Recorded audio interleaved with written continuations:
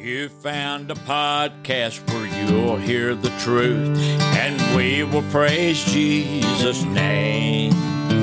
We stand for the Bible and won't back down from it, although it don't bring much fame. Some folks will like it, some will try to deny it, but God's word will always stand true. It's been tried in the fire. Hello, friends. Welcome to another episode of the Pod King Bible Study. I'm your co-host, Donald King. And I'm Donnie King, the host of this study. This is Monday, October the 3rd, episode number 84, the Church of Ephesus, Revelation chapter 2, verses 1 through 7. On this podcast, we study the Bible according to how it was written in the original languages, Greek and Hebrew, and how it was translated into English in the King James Version. In our last study, we answered a question that a listener sent in to us regarding a problem that seems to be plaguing our churches across the land. The question is this: how can Christians be discontent? Seems that there are discontented Christians within every congregation today. Is this normal? Is this the way it must be? How can a person have Christ as their Savior and yet be discontent, which also can be interpreted as unhappy? Is that even a possibility? We look into these thoughts and many more. In today's episode, we look at the first of the 7 churches, which is the Church of Ephesus. We talk about the good points of this church, and then we also cover their not-so-good points as well. We believe that we should be able to see ourselves in all of these churches, and hopefully what we see is in the good things. Have you left your first love? Does the Lord have somewhat against you? Does he know your works and labor of love? Join us today for the most interesting study. Now for the teaching of God's Word and the lesson for today, I'll turn it to the host of our podcast, Brother Donnie King. Well, we're just tickled to death you're joining us today. We're going to look at the church at Ephesus. So many things to say about Ephesus, and we might as well not waste any more time. Let's get started. What do you think? Let's do it. All right. We're going to get in and get going. All right. Well, to get started, I'm going to go ahead and read Revelation chapter 2, verses 1 through 7. Unto the angel of the church of Ephesus write, These things saith he that holdeth the 7 stars in his right hand, who walketh in the midst of the 7 golden candlesticks. I know thy works, and thy labor, and thy patience, and how thou canst not bear them which are evil. And thou hast tried them which say they are apostles, and are not, and hast found them liars. And hast borne, and hast patience, and for my name's sake hast labored, and hast not fainted.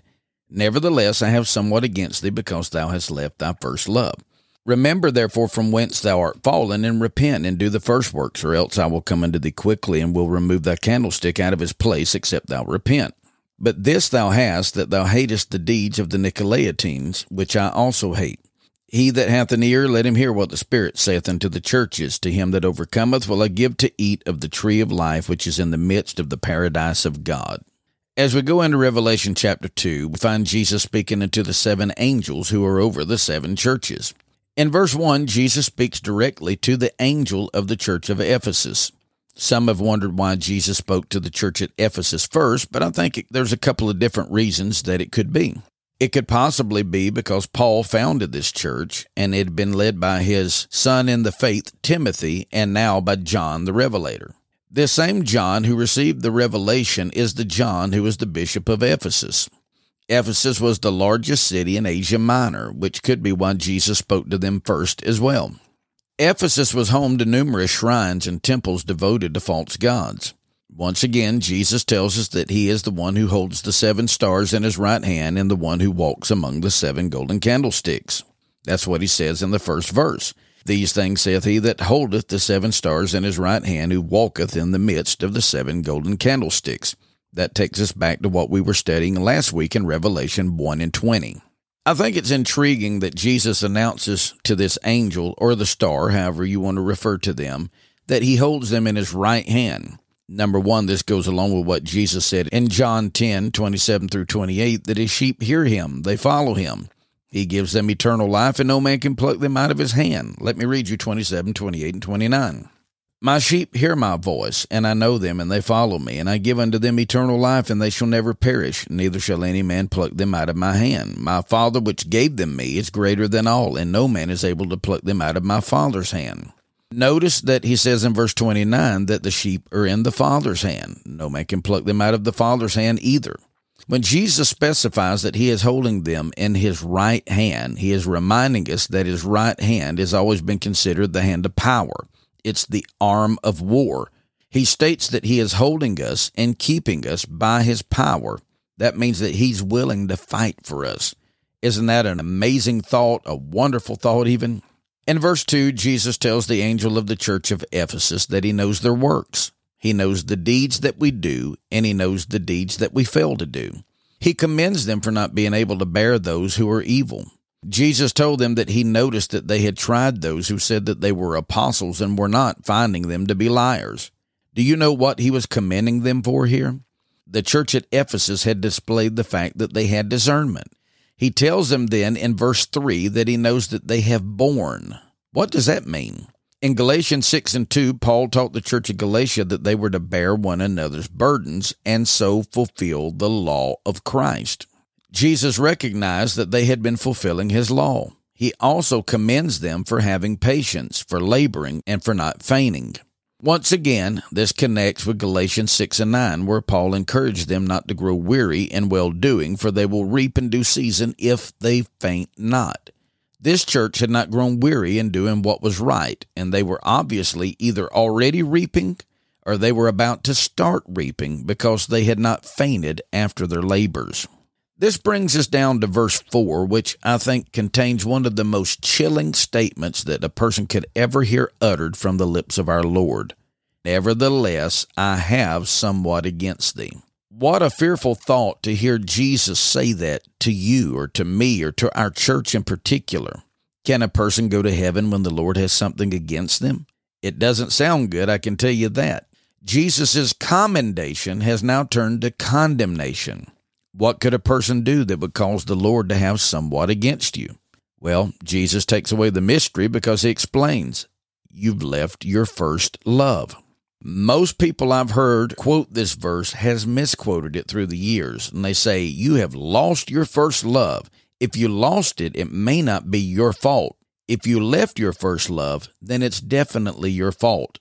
And here we don't have Jesus saying you lost your first love. They had left their first love. I also find it ridiculous that scholars have actually spent years debating what this phrase means.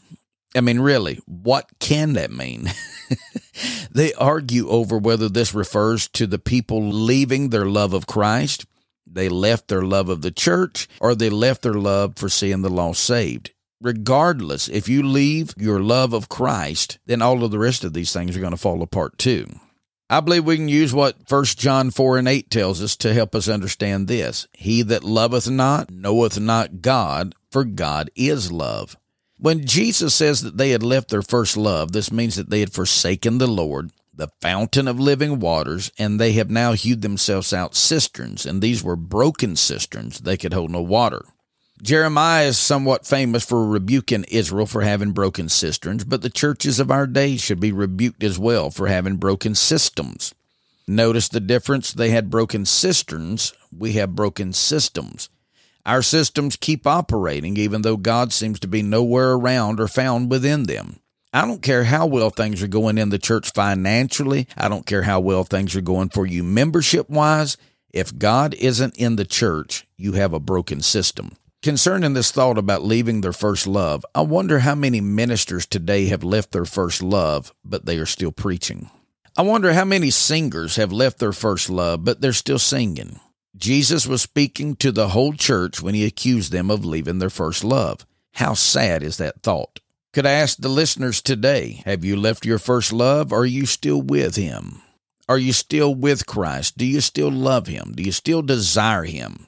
You don't want to stand in the place of the one who has left their first love. Revelation 2 and 5 says, Remember therefore from whence thou art fallen, and repent, and do the first works, or else I will come unto thee quickly, and will remove thy candlestick out of his place, except thou repent. Okay, there's multiple things that we need to bring out of this verse. First thing, Jesus says, they are fallen. Remember from whence thou art fallen. He says you're fallen.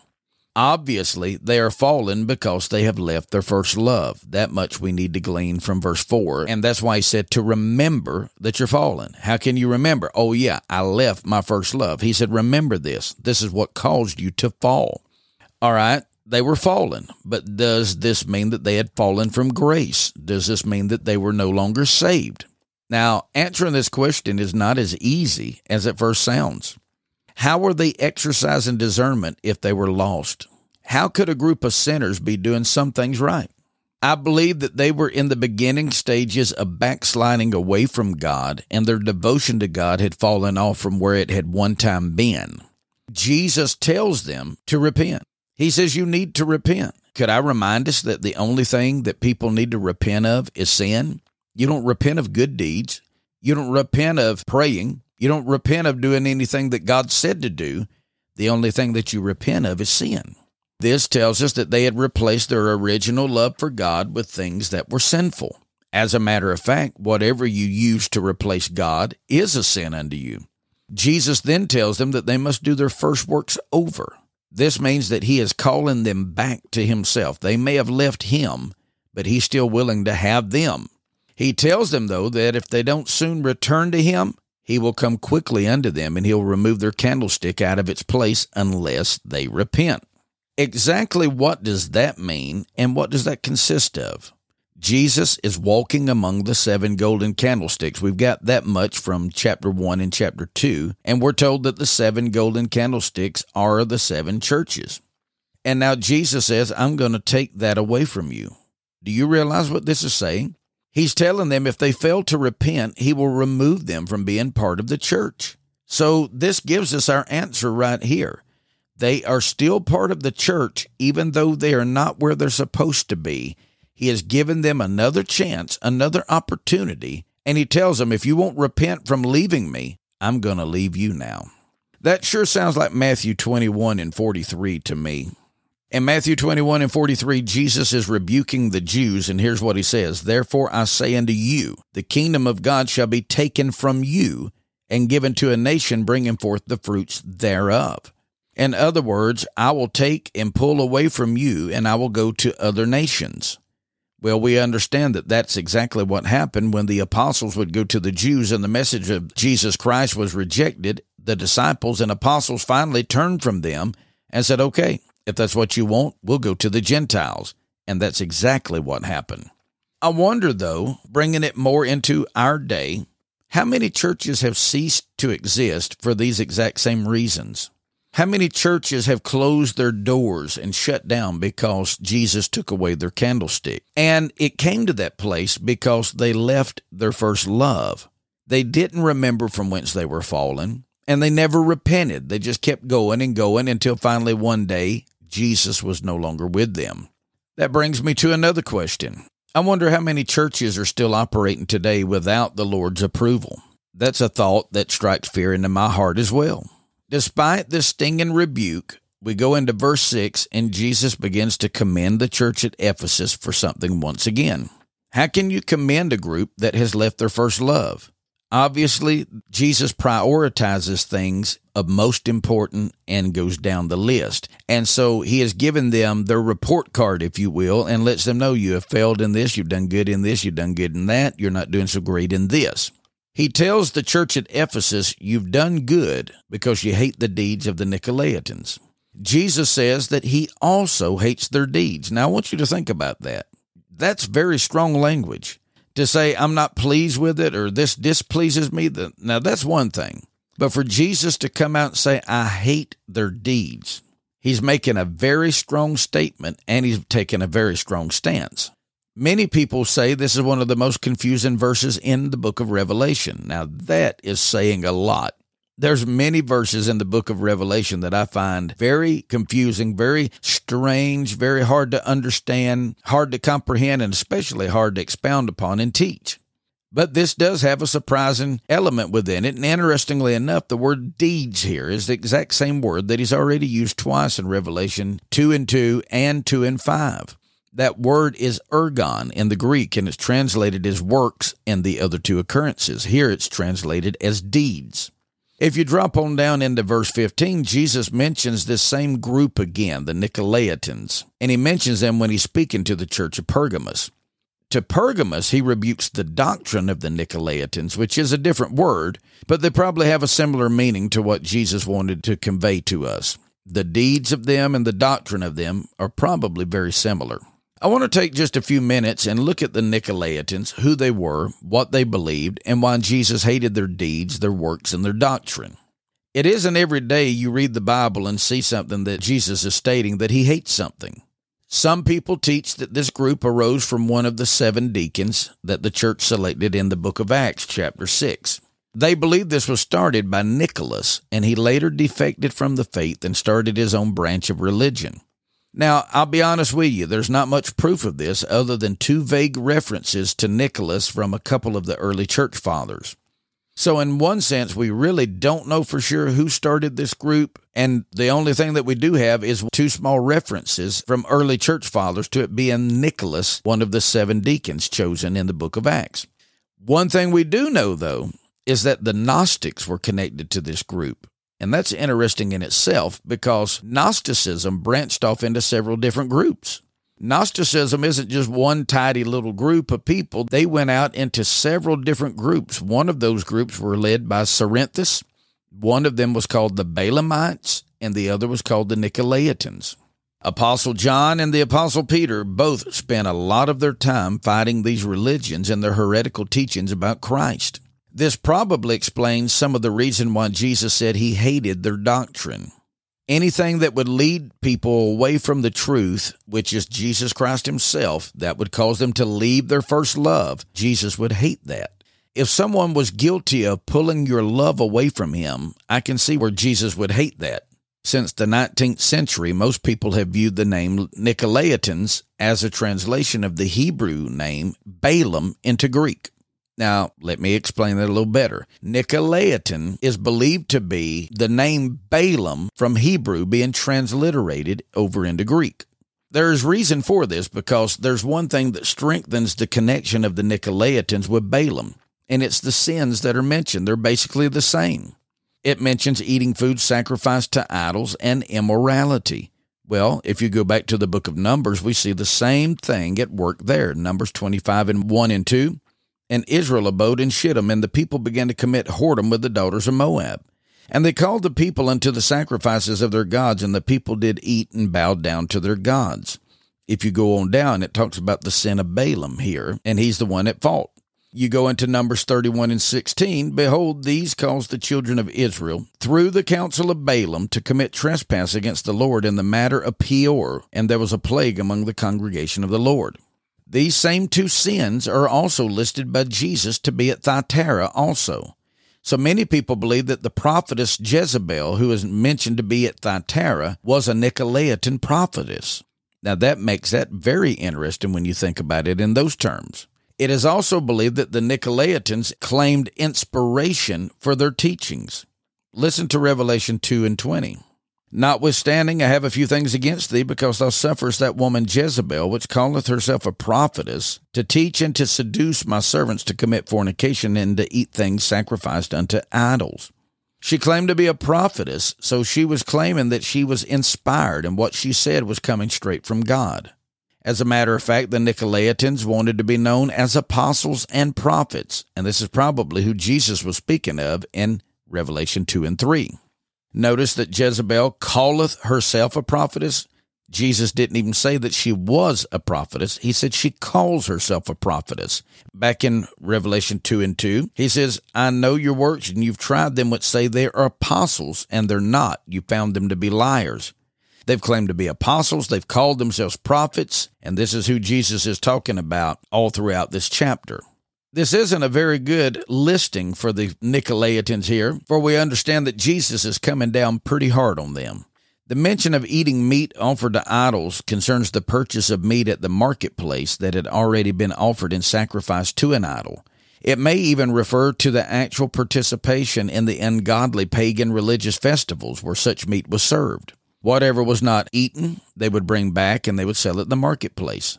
For some Christians, they couldn't eat that meat with a good conscience, thinking that it had been sacrificed to an idol. Others thought, hey, no big deal. Meat's meat, an idol's nothing. This don't mean anything, and they could eat it. That's what Paul was talking about when he said, if eating meat makes my brother to offend, I'll eat meat no more as long as the world stands. He wasn't saying because some vegan or some vegetarian says, oh, no, you're eating a cow, that you just quit eating meat the rest of your life. No, he is specifically talking about meat that was being offered and sacrificed to idols. It had nothing to do with somebody wanting to do away with meat and do away with eating those things that have the blood in it and those gory things. I want you to realize people take that out of context all of the time, but it's not right. The word fornication here that's used is a synonym for idolatry, which can be defined as sexual license, and that's exactly what they did. In their idolatry, they would begin to have temple prostitutes come out, and they would commit all kinds of sexual license, and it was fornication. Eating meat offered to idols and immorality were in direct contradiction to the apostolic decree, which forbid Gentile Christians to do these things. You find that back in the book of Acts, chapter 15, verse 20. But that we write unto them that they abstain from pollutions of idols and from fornication and from things strangled and from blood. You see it reiterated in verses 28 and 29. You also see it in Acts 21 and 25. Peter and Jude in their writings preached against Balaam. So if the Nicolaitans were closely related to the Balaamites in their belief system, this also tells us several things. I encourage you, read 2 Peter chapter 2, verse 15, read chapter 3, verses 15 and 16, and read the book of Jude, especially verse 11. Irenaeus said that the Nicolaitans were closely affiliated with the Gnostics and followed the heresies taught by Cerinthus. They taught dualism, claiming that what was done in the body had no bearing on the soul. So in other words, your soul was clean and pure and perfect no matter what your body did. Just knowing that the Nicolaitans are linked with the Gnostics, Cerinthus, Jezebel, and Balaam gives us a picture of how warped this group really was. Think about what little bit we do know about these people. Jezebel promoted idolatry and immorality for her Baal worship in Jerusalem. Balaam is condemned in Scripture as leading the Israelites into idolatry and immorality with the Moabite women. Balaamites have eyes full of adultery. They cannot cease from sin. They beguile unstable souls. The Bible says they've exercised their heart to follow covetous practices and their cursed children. The Bible says they have forsaken the right way. Could it be that they left their first love and that's how they forsook the right way? He said they're gone astray. Their leader loved the wages of unrighteousness. Whatever it could pay him, he was fine with it. It didn't matter how unrighteous it was, just give me the money. They speak great swelling words of vanity. They allure through the lust of the flesh. They live in error. They promise liberty, but they serve up corruption.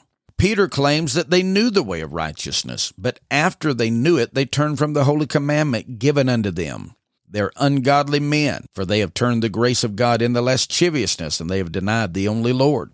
In the Old Testament, Balaam claimed prophetic power and divine inspiration, but he finally fell to his sensual and covetous practices.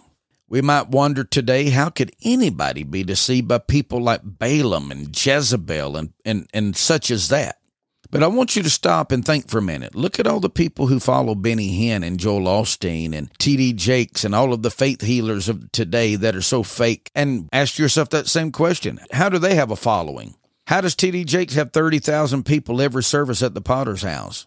How does Joel Osteen have his own TV station and have his own radio station on XM? How does he have such an audience that is buying his books and listening to every word he says? So I want to ask you this. What do you believe causes people to be deceived?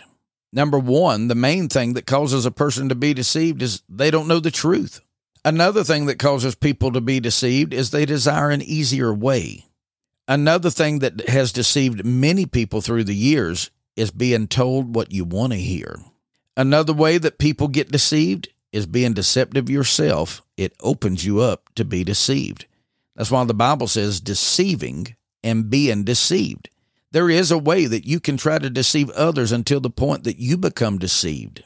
Could it be that that's what happened with Jezebel? Could that be what happened with Balaam? Could that be what the group the Nicolaitans were founded upon was an error? Well, we know it was because Jesus rebuked them, and he rebuked the church at Ephesus, for obviously some of them had fallen away and were leaning towards some of these beliefs. They were turning away from the only true God and Savior. They were turning away from their true love, the one that truly loved them and gave himself for them, and they were turning unto doctrines of devils. We'll round this out by finishing up in verse 7 today. He that hath an ear, let him hear what the Spirit saith unto the churches.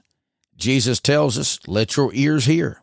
You need to hear what the Spirit says to the churches. I like that because a lot of people think, well, the Church of Ephesus only had to deal with what Jesus spoke directly to them. But Jesus says, let him that hath an ear hear what the Spirit saith unto the churches.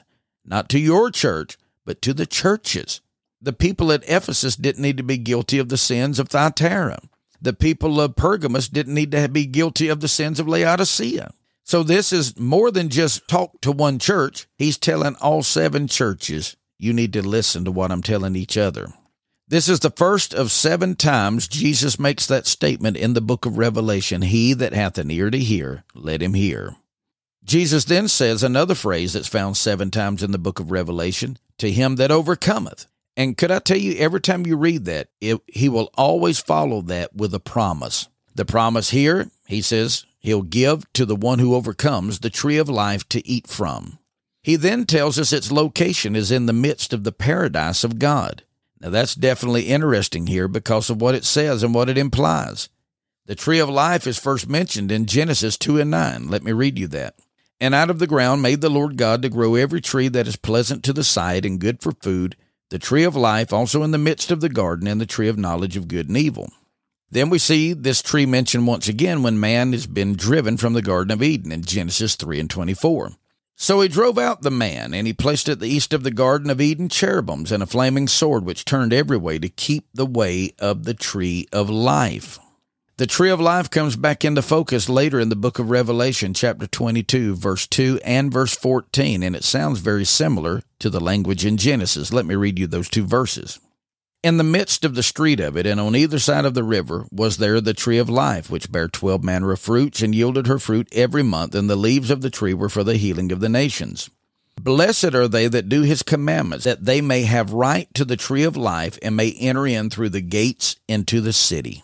This is somewhat confusing, because the tree of life was in the Garden of Eden, which we believe was in paradise, which was here on this earth. Is this the same paradise in the book of Revelation? Will the Garden of Eden be resurrected, or will we see its fulfillment? We'll find those things out later in our studies here in the book of Revelation. Lord willing, we'll be looking at the next church in our next study. All right, Brother Donnie, good teaching. I enjoyed that. Got a question here today. You ready for it? Yeah, let's go with it.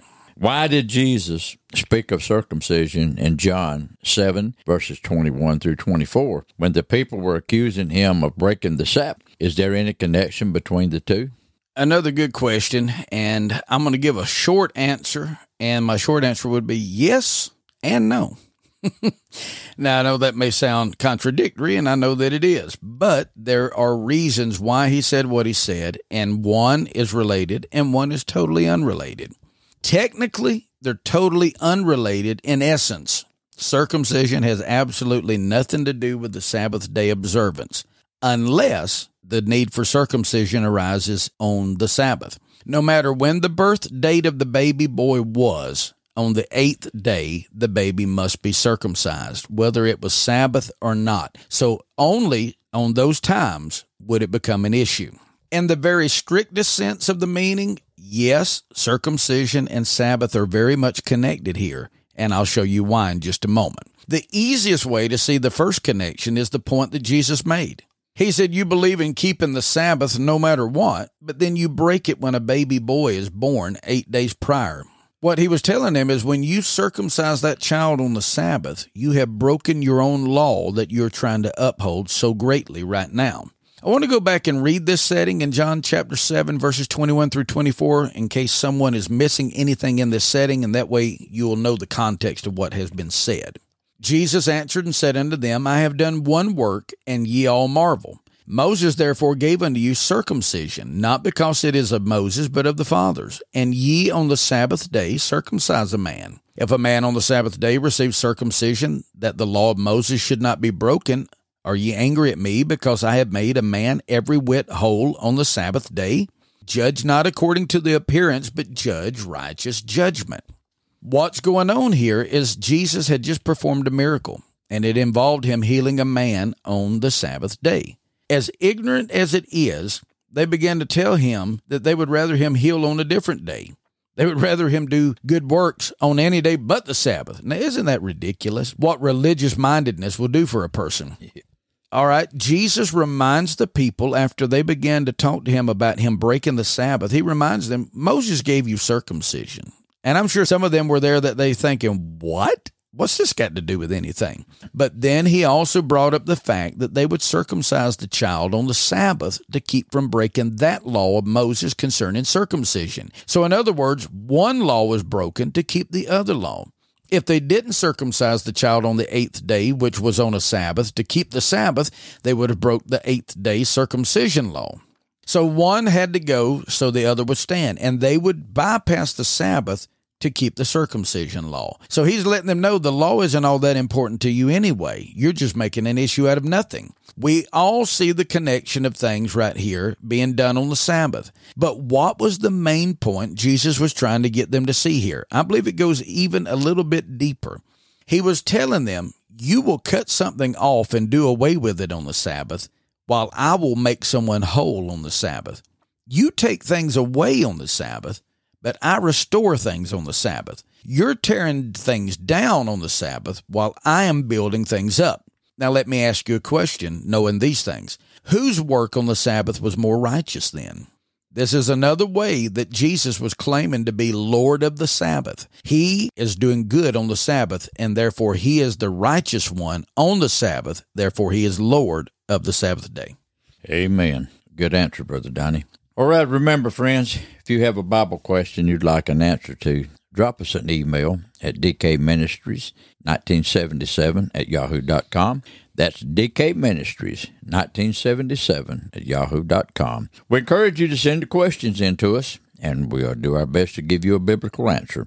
We certainly hope you've enjoyed our podcast today, sharing God's Word. But until the next time, may God bless you all. We highly encourage you to come back on Friday, October the 7th, for our 50th special edition. I'm not going to tell you what it's about. Come back and see it. I'll gladly bear the reproach, Lord, for the gospel's sake. Where I go, you've already been there, 'cause I'm walking in Jesus' name. Well, I'm walking in Jesus' name. I'm going where he bids me go. I'm dressing and talking like he wants me to. He's a keeper of my soul. I have learned to lean on Jesus and cast on him my every concern. I'm looking for a home in glory where no sorrow